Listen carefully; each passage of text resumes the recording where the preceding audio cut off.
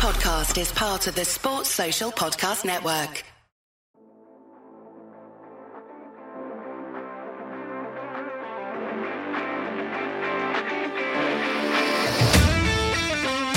Seahawks fans, wherever you may be, welcome back for another edition of the Seahawks Playbook podcast. Join your host, Bill Alpstead, and co-host, sports writer and football analyst Keith Myers, as we talk Seahawks football.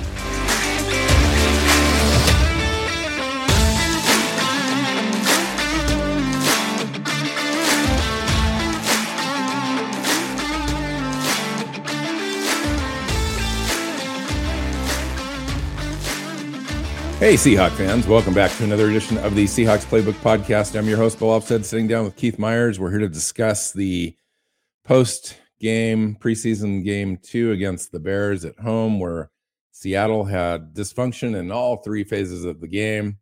And we're here to celebrate what we can celebrate. There'll be a lot of silence. And then we'll talk about all the dysfunction. And we'll try not to get too, depressed about it. We'll see how we do. How you doing, man? I'm doing all right. It's that game was hard to watch. It was really hard to watch. I understand you had some physical labor this morning, just to kind of help ease the mind a little bit. Yeah, I got to work on a deck, which sucks, but it's good to have it done. Did you finish? No, it's not completely done, but I got done with a coat, and so it needs to dry, and then I'll do some more tomorrow. Nice.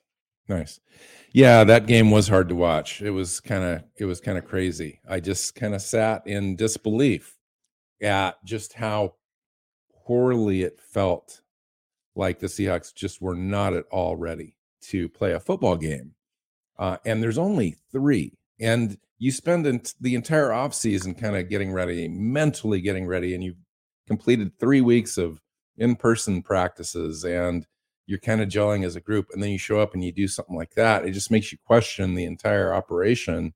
I get it. Fans are kind of upset and all that stuff, but the reality is it's a preseason game. There were probably a total of 18 out of 22 starters sitting on the sidelines, and those that did will start, played 4 or 5 snaps in this game, and that was it. So very little impact whatsoever.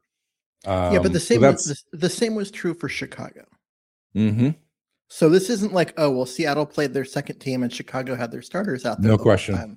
Yeah, no question. I mean, it was equal, and the Seahawks looked terrible in all 3 phases of the game.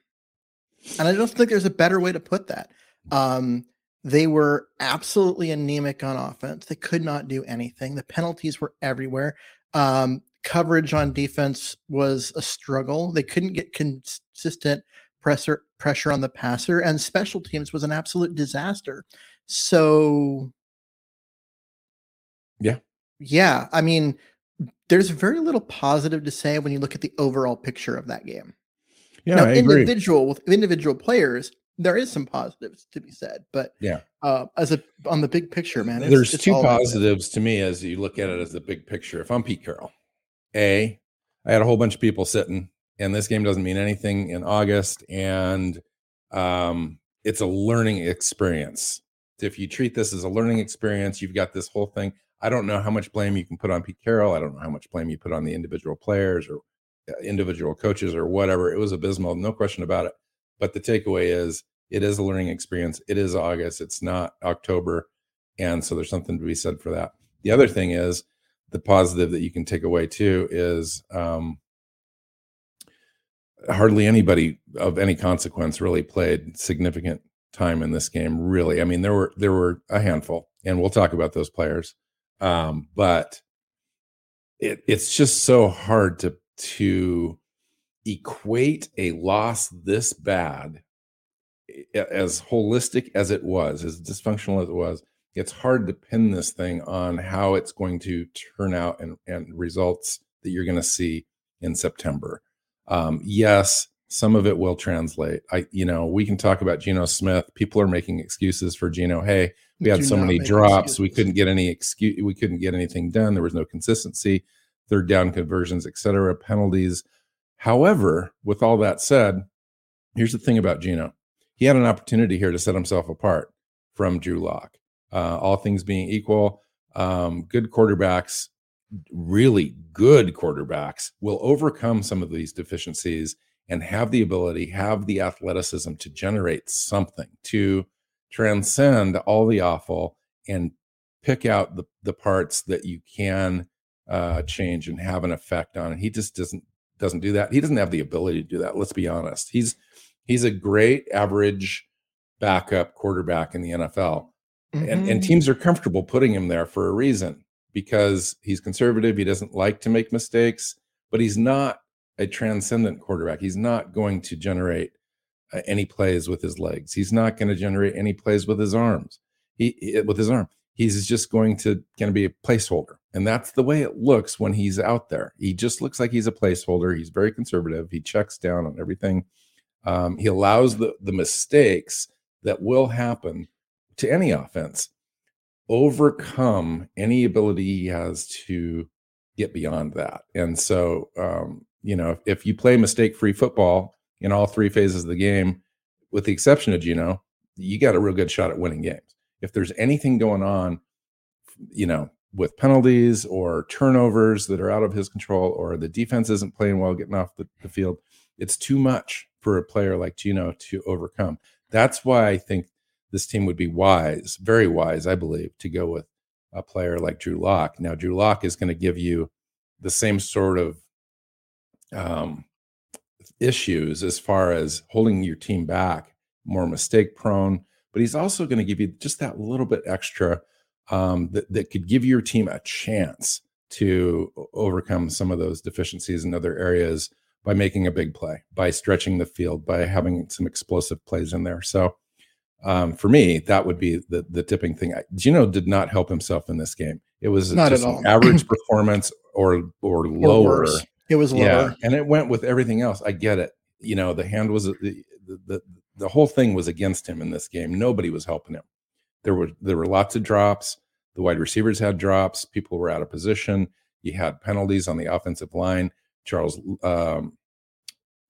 Cross, was excellent in the first game. This game, he was excellent when he was playing and pass blocking and run blocking. But those penalties, five false starts and a holding penalty at the wrong time, made it so that it was more difficult to create sustained drives in this game. Set us back, and that one holding penalty after, I think there was Penny Hart had that 41-yard completion. 2 plays later, Charles Cross has the holding penalty, and now we're 2nd and 20, and Jason Myers went on to miss the field goal in that situation. So these things are just really hard to overcome. Like you said, all 3 phases of the game, it was so hard to watch. I went ahead and watched it anyway, Keith, because I did want to see the individual performances, and we can talk about that, because I think overall there's really nothing to take away from this game other than what I mentioned, and then maybe some individual performances. But it's one of those things where you just burn the tape.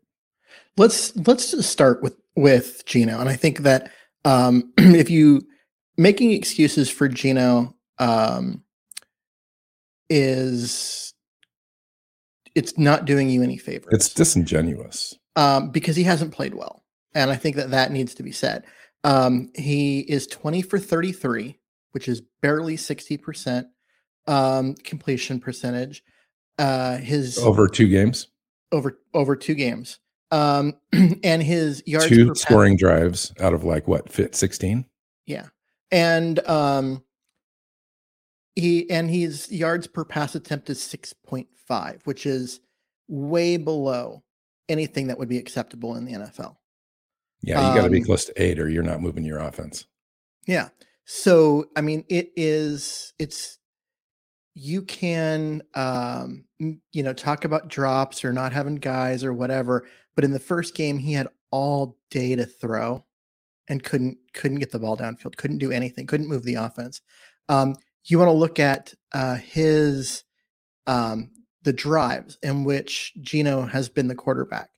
Here's how: 5 plays, 22 yards, 3 plays for 8 yards, 8 for 57 and a field goal. Yay. 4 for 15, 9 for 61 and a touchdown, his only touchdown. 3 plays, 5 yards, 3 plays, 7 yards, 4 plays, 31, 6 plays, 36, 6 plays, 31, 3 plays, -12. There's been 1 touchdown drive and only 2 decent drives in a full game, playing against a lot of backups.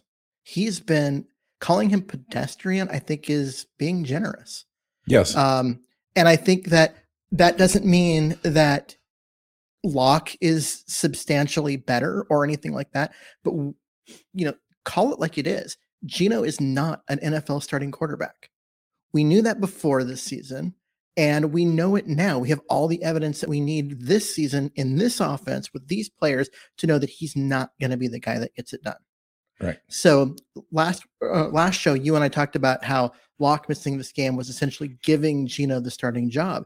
Yeah. I mean, putting him in the front runner seat, no question. But he didn't go out and take it. He didn't do anything. And to me, his performance at this point forces the Seahawks to start Locke next week, because you have to find out if Locke got ahead in this race by sitting on the sidelines, having COVID and being sick as a dog at home. That's how bad Geno's been. Yeah. So, I mean, Jacob Eason in some ways outperformed Geno Smith. Now, Jacob Eason has some dog in him. You could just see that he had kind of a junkyard mentality. He was going out there, a little reckless now and again with his throws, but at least he was trying to make the throws. He was trying. He was trying to get the team to rally for something. He threw the ball downfield. He had a touchdown by Whiteside get dropped. He had a touchdown by Fuller get dropped. He pushed the ball down the field, and if that was Lockett and Metcalf, those are easy touchdowns. Now, his stat line isn't any better than Geno's. I don't want to say that it is. I mean, it's pretty bad. Less than 50% completion percentage with like a 55 overall quarterback rating type of it's also bad, but the offense looked like it might score. That's the difference between a Geno Smith and a Jacob Eason is what you call moxie. Like, there's just an intangible quality about a guy. Now, Locke had it in the first game too. They're statistically almost, you could look at them and say, well, they were almost even. But when you looked at the eye test of Drew Lock, he's a completely different type of quarterback than Geno Smith. And Jacob Eason had a little bit of that as well. Yeah. So the knock on Drew Lock when he was in Denver was that he wouldn't take the easy completion, that he would not take the check down even if it was there, and he would hang in the pocket, take a sack, trying to get the ball downfield, and he would only throw deep passes. Has Geno Smith thrown a deep pass?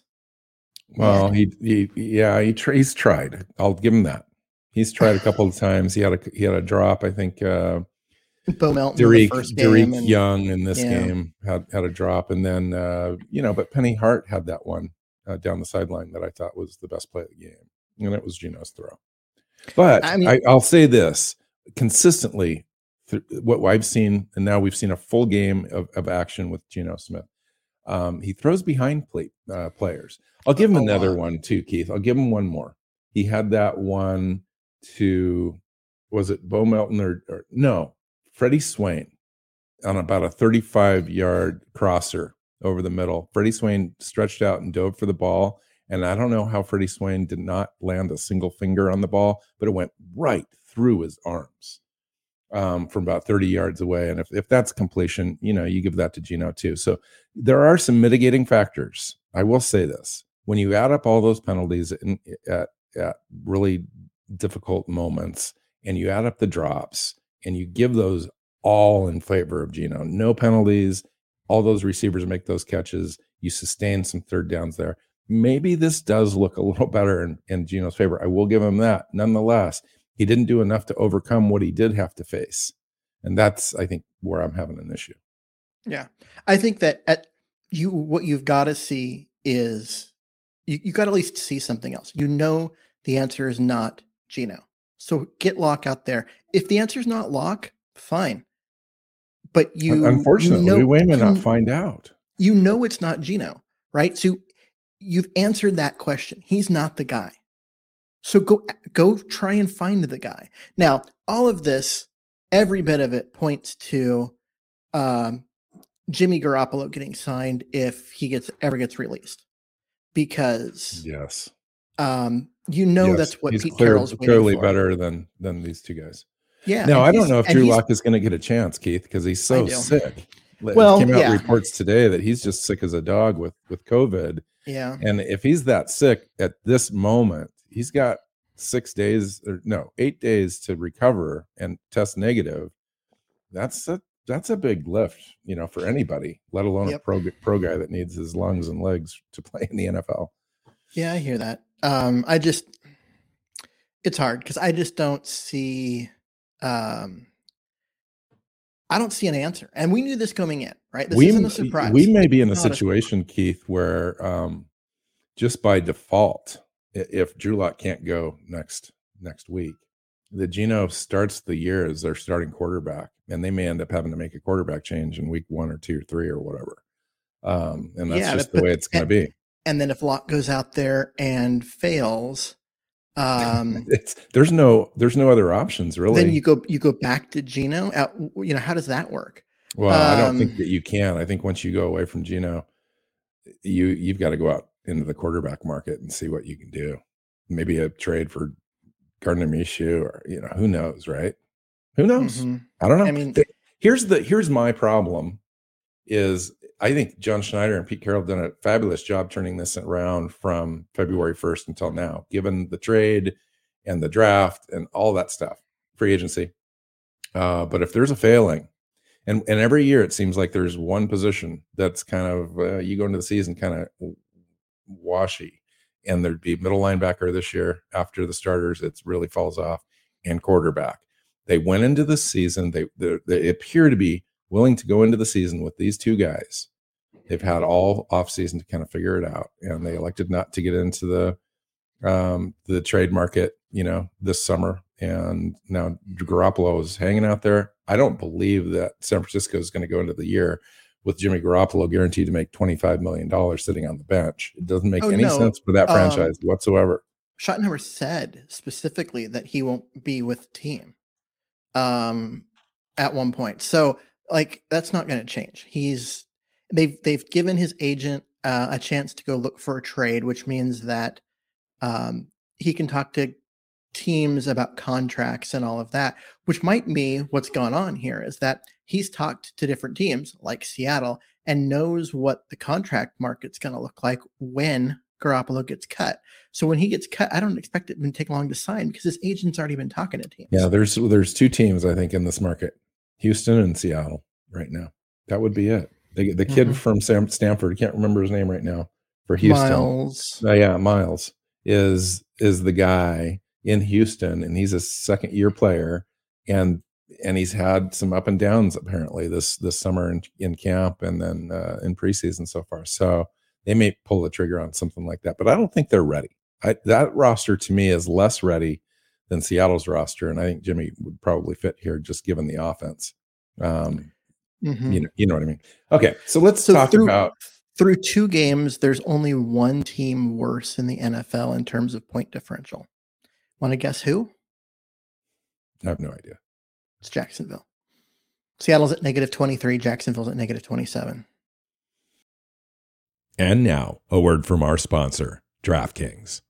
Football fans, join the next generation of fantasy football with Rainmakers Football, their first ever NFT fantasy game from DraftKings. It's the only NFT fantasy game licensed by the NFL Players Association. Now you can play all season for millions in prizes by building the ultimate NFT franchise. Right now, everyone can get their first full roster starter pack for free. Playing Rainmakers is simple. Buy, sell, bid, and win player card NFTs of the biggest names in the game through regular drops and auctions on DraftKings Marketplace. Craft lineups of athletes from your NFT collection and earn points for touchdowns, receptions, and more, just like daily fantasy football. Build your NFT franchise and enter free Rainmakers football contests all season long to compete for millions in prizes. The next generation of fantasy sports is here. Download the DraftKings Daily Fantasy app now. Sign up with promo code TPPN, click the Rainmakers tile, and opt in to get your first card free. Plus, play for millions in prizes all football season while building the ultimate NFT fantasy franchise with Rainmakers Football. That's promo code TPPN. Build, play, win. Only at DraftKings. Contest entries dependent upon type and number of NFTs held. Eligibility restrictions apply. Void where prohibited. See DraftKings.com for details.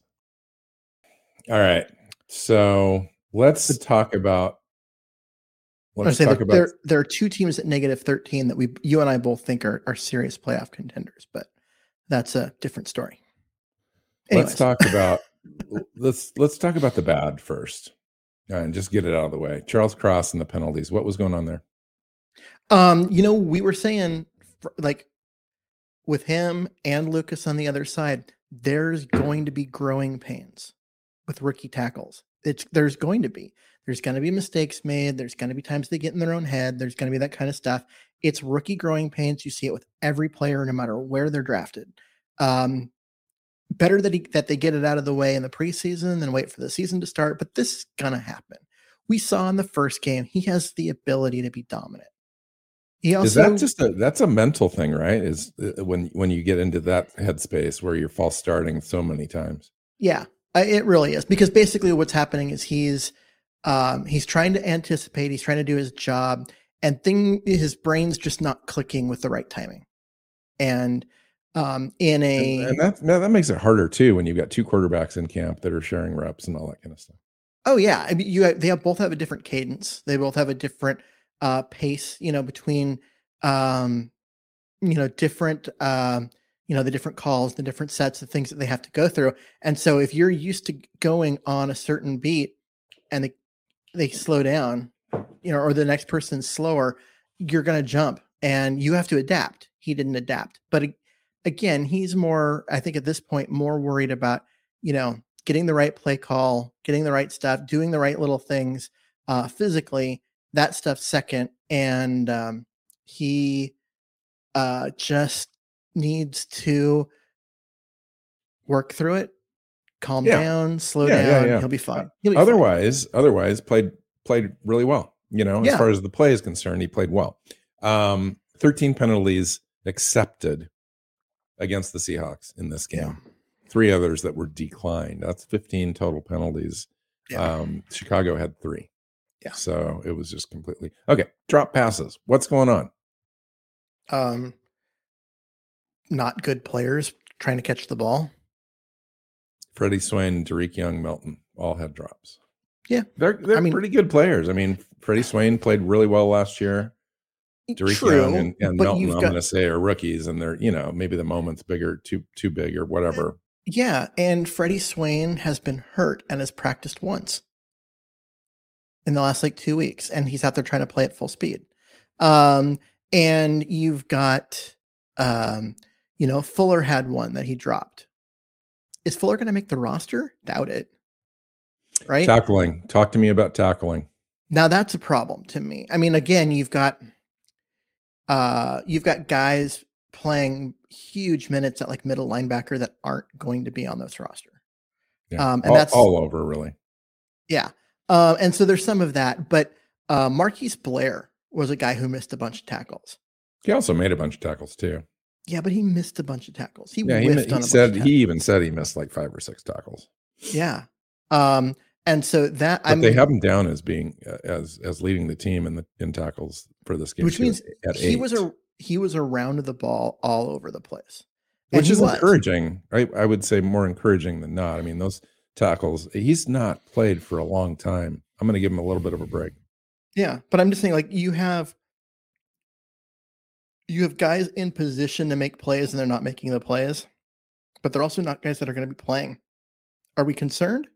Well, it means the depth isn't as good as we thought it was. Or they're Except just, or they need to work on it more in practice. And here's the deal. I have a problem in the NFL in practice because teams are, it isn't like it used to be. Back in the day, people used to hit each other in practice, and it used to be pretty darn physical, and you were ready to play a football game on Sunday. Now, you had some injury concerns out of that, yeah, but at the same time, you were ready to play a physical brand of football. It's not like that anymore. These guys barely hit each other in practice, and they kind of go through the motions, and it looks like they go through the motions in the game, too. They're just not mentally ready.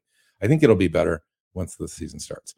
A couple more things that I thought were negatives. Special teams, Keith. Kay Johnson's muff, Jason Myers' missed field goal, Justin Coleman stepping on the end zone line on a great punt, bad tackling on the returns, allowing big returns. What's going on with special teams? I don't know. I mean, I know you end up with, they have guys trading positions and you're like, hey, I want to see this guy, running as the third guy from the inside instead of being all the way on the out, just because that's more likely where he's going to end up in the regular season, even though it's not where he's been practicing. And so they move people around, and guys weren't staying in their lanes. They're trying to make plays. Justin Coleman's a vet. You can't make mistakes like that. That was difficult to watch. I just couldn't believe it because he was so confident because he was down there early, right? So he sets himself up, and then he takes a step backwards while the ball's kind of still in the air, and boom, he catches the ball. That would have been brilliant. I mean, it would have cut it on the half-yard line. It would have changed the complexity of the game right there. It would have helped to kind of turn the tide a little bit. He played bad on defense too. Yeah. He played an entire half in the nickel slot coverage before Kobe Bryant even saw the field, Keith. That was kind of weird. And Kobe Bryant was the better in this game. Well, in the first game too. Kobe Bryant is looking good. Coaches do snaps for weird reasons, this time of the year. So Kobe Bryant's going to be the guy that's getting the snaps. Last thing, third down conversions. We are awful at third down conversions. Like, we stepped on ourselves with penalties. We ran into, the scheme wise, we had the calls, and then Geno Smith checking out of plays, throwing the ball behind the yards to gain that he needs. I mean, it just, in 2 games, it's just awful. I don't know how to correct it. You correct it by getting a better quarterback. Because yes, the penalties sucked and it put them behind the sticks, and it's hard to convert third downs when you're always in third and long. That's not really on Geno, but at some point you have to make some plays. If it's 3rd and 8, you can't complete a 3-yard pass.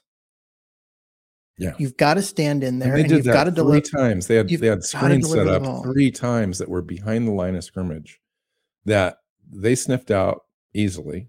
And caught us and putting in a punting situation. All right, I'm done. Let's burn that part of the show and burn the tape from the game. Let's talk about some good stuff. Running backs. It seems like we can run the ball this year with a variety of different types of running backs, and our run blocking is great. Yeah, Darwin. What's his last name? Thompson. Darwin Thompson looked good. Like that hurdle over a defender for a first down. That was fun. Yeah. But that wasn't the play that, like, it wasn't like, oh, see that he can be here. It was that he was grinding the ball between the tackles. He was reading his blocks. He was putting his foot in the ground and busting up field when a guard would seal. He was doing the things that you expect for a guy that's going to be the 4th or 5th running back. And they didn't have a lot of attempts. I mean, between him and Travis Homer, they had 11 rushing attempts in this game. Travis Homer and Thompson combined had 78 yards rushing and a touchdown. You said 11 attempts and 78 yards. Well, and Travis Homer, though, had 30 of those on one run, which looked outstanding, I thought. But still, that's still a 7-yard average. It's a 7-yard average. It's unfortunate that we fell behind so much we didn't get a chance to run the ball more. One of the reasons why we're really good at running the football this year has been Abe Lucas, which is kind of surprising given that I'm not sure we ever saw him run block in college. Like what, three run blocking play? No, he's a physical beast, it turns out.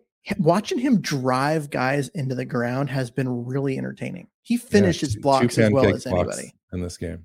Yeah. and a nasty. He's got a kind of a nastiness to him, and He physical. And it's crazy. It's like if he doesn't start, Keith, I don't know what's wrong with this team. Now, Curhan is a great player and whatnot, and maybe he needs to have a really solid look inside, maybe with Damian Lewis. I don't know. They might give that to who's the other fellow that's Phil been around? Haynes. Phil Haynes. They might give that to Phil Haynes. I get that, but Yep. it doesn't dissuade me from saying Abe Lucas needs to start from day one at right tackle, because I think the sooner you commit to that, the sooner he goes through his growing pains, and that team and that offensive line becomes solidified. Yeah. I'm with you. I think he's earned the it future. too. He's the future right tackle. I think if they get 6 weeks into the season and Cross has an ankle injury and has to miss a game, you move Lucas over and you start him at left tackle, because he's got franchise left tackle feet also. Yeah. And I feel more confident at him at left tackle than any other player on this team. Forsythe didn't look good in this game. He got beat around the edge a lot. But I feel more comfortable putting him at the right tackle spot if I needed to. How about Kobe Bryant? Kobe Bryant had a couple good pass breakups. Again, he didn't start until the beginning of the third quarter, but when he was in there, he was really aggressive. And it's good to see a player like that really just feel natural and make plays in the preseason when nobody else around him was making plays. Nobody else was a couple of inches away from a pick six too. And tackling, he had 5 solo tackles as well, not a missed tackle. So he was one of the bright spots, I thought. And, I would give Tariq Woolen a nod there too, because he played much tighter coverage. He looked better. He didn't have the big mistakes that he did in week 1. He definitely had a bounce back game. I'm still not saying he's ready to be a starter. Week in practice too. Yeah. Like I said, I'm still not going to say he's ready for, starter playing time or anything, but he definitely bounced back and looked better in this game than he did the week before. Positive. Damian Lewis went out with that injury on the cart. You just thinking the worst. It turns out he's got a lateral sprain. He could be ready for week 1. Anytime you see the cart and the air cast, that typically means broken and or broken dislocation, surgery, and out for the year. That air cast is never a good sign. And for him to just have a sprain that he might be able to, sit out, rehab, rest, be back by week 1 or week 2, that's huge, because we were thinking he's gone for the year. And that would ruin our depth. So it's like, I get that we feel like our offensive lineman, Phil Haynes, in particular, and Curhan can come in and duplicate anything our starters are doing, but it's a little different. Damian Lewis is a really decent blocker, and so it is nice. You go from being 7 deep on the offensive line to being 6, and when you're playing 5 guys, that means you're 1 injury away from not having a legit player to come in for you. And so, getting Lewis back is a big deal. Like that was a good piece of luck for Seattle, that we know that he's not going to miss the whole time. And in general, too, the offensive line in general in preseason so far has been probably, I would say, the brightest spot, the most surprising part of preseason that I didn't anticipate, because we were told, like Pro Football Focus had us ranked dead last, and take it for a grain of salt, whatever. Dead last preseason as far as the offensive line strength. And coming out of that first game, they had us ranked first in the NFL after week 1 in preseason offensive line play. And I don't think we did anything to change that in this week. Well, we did in terms of the penalties. The penalties are gonna kill Seattle in terms of that. But when you've got all these guys, the Seahawks have 2 starters that have never had an NFL snap. So how do you rank that? Do you know what they're going to be on the next level? So I don't put any stock in their that preseason ranking, especially because the guys that they did know about include Lewis and Jackson, which are both very good players. So for them to say they were the worst team is kind of dumb. But I also wouldn't have put them first. I mean, you got 2 rookie tackles, and no matter how good they look in one game, they're gonna have games like the one yesterday where they make a lot of mistakes and have penalties and kill some drives. And they've got to settle down and catch up to the speed of the game. Penny Hart, we mentioned him earlier, but had a nice catch, that 41-yard completion, which was great. And he had a special teams tackle for a loss. He was the first guy down the field and made that play. Miles Adams played well, I thought, in this game at defensive tackle, had the pressure, and I don't think did he have a sack? I can't remember. He had a sack. I think that people are going to look at the sack and say, oh yeah, he had a great game.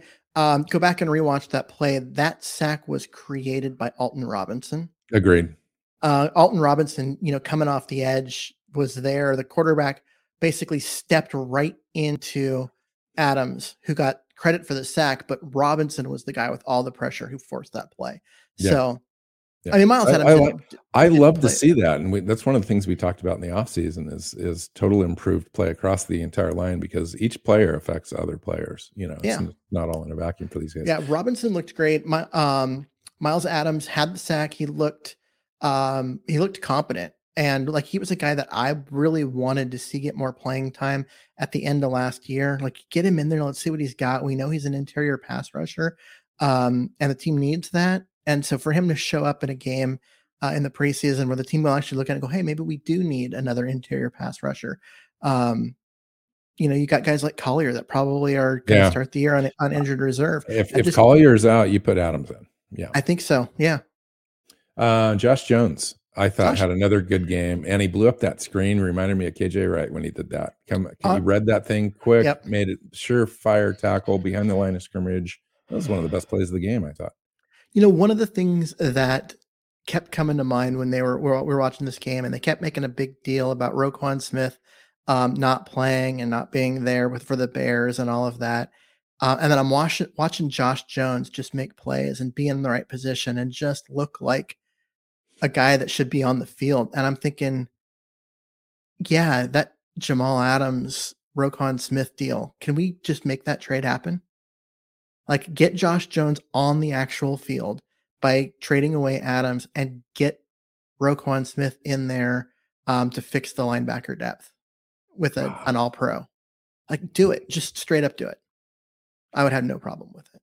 Yeah, that would be crazy if that happened. I mean, because really you'd be giving one up for the other. I think that works well salary-wise, and it works well player equivalency-wise. We might have to give up a pick, but it's not going to be an early pick. It's going to be like a 5th rounder plus Jamal Adams.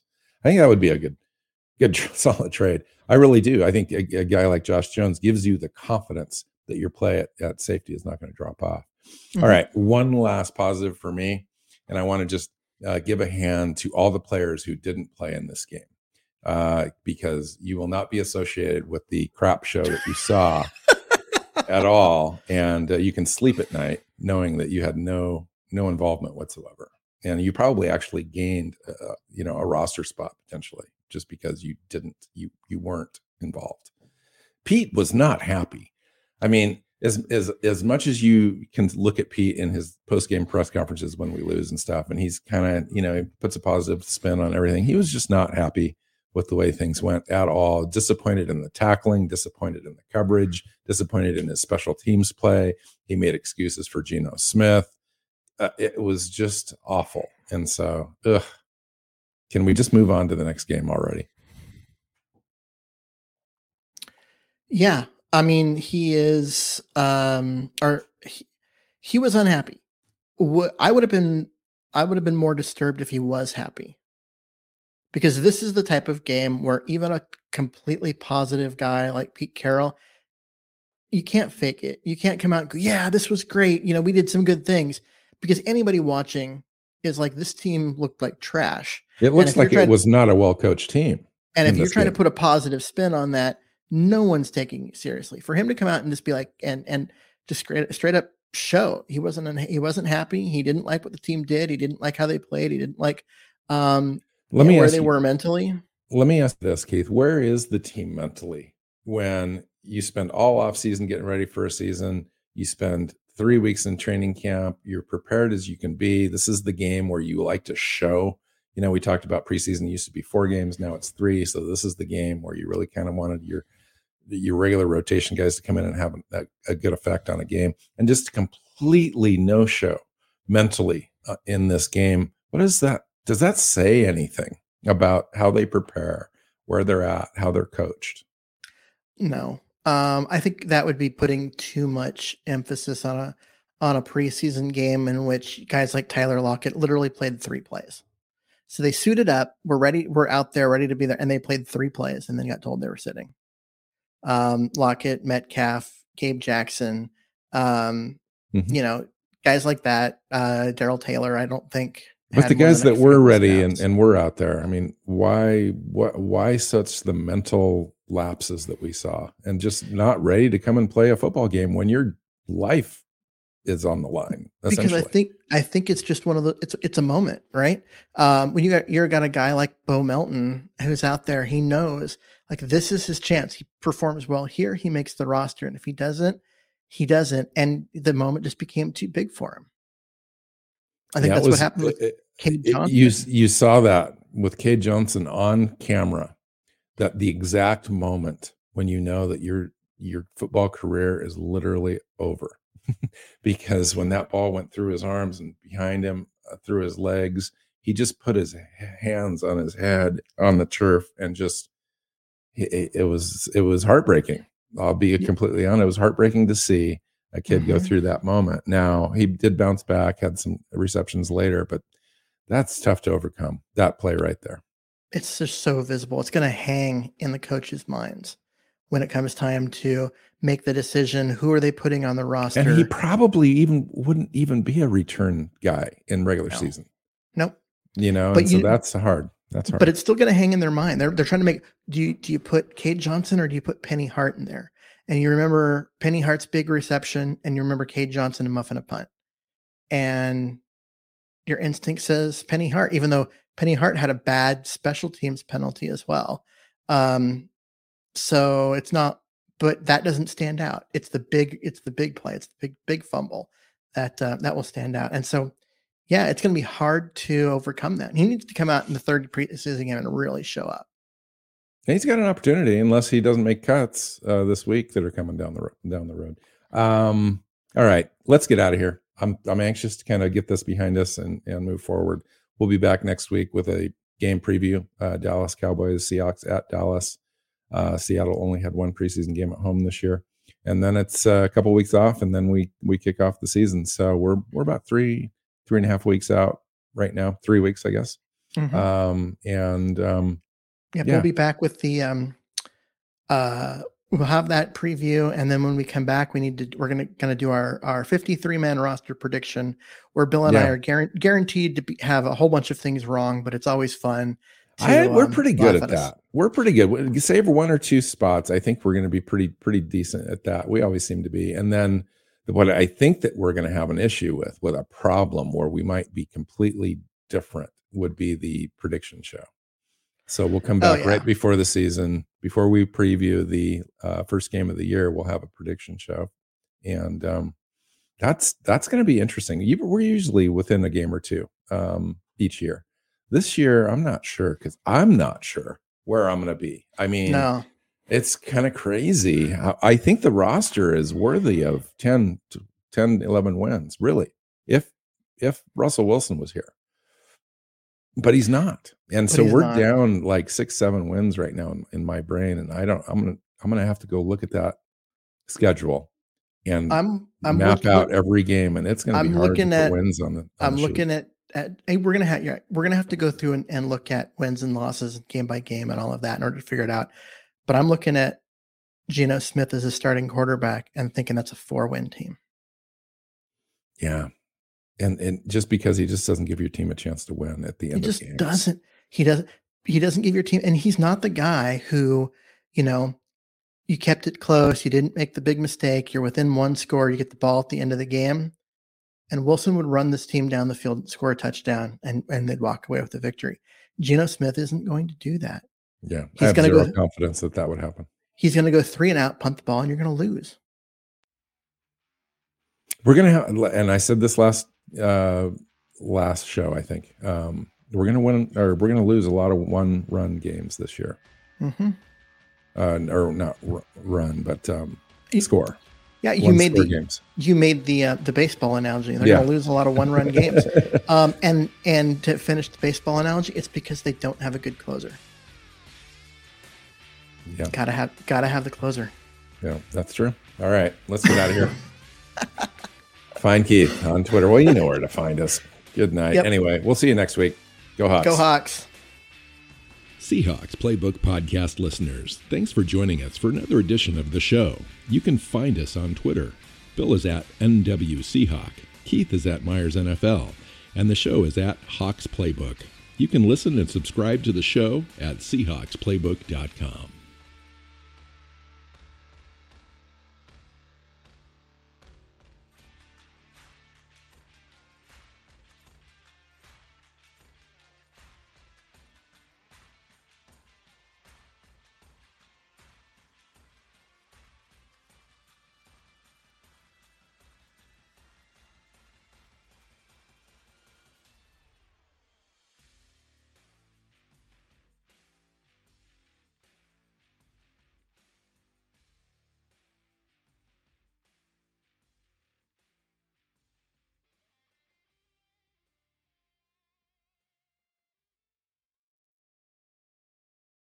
Sports Social Podcast Network.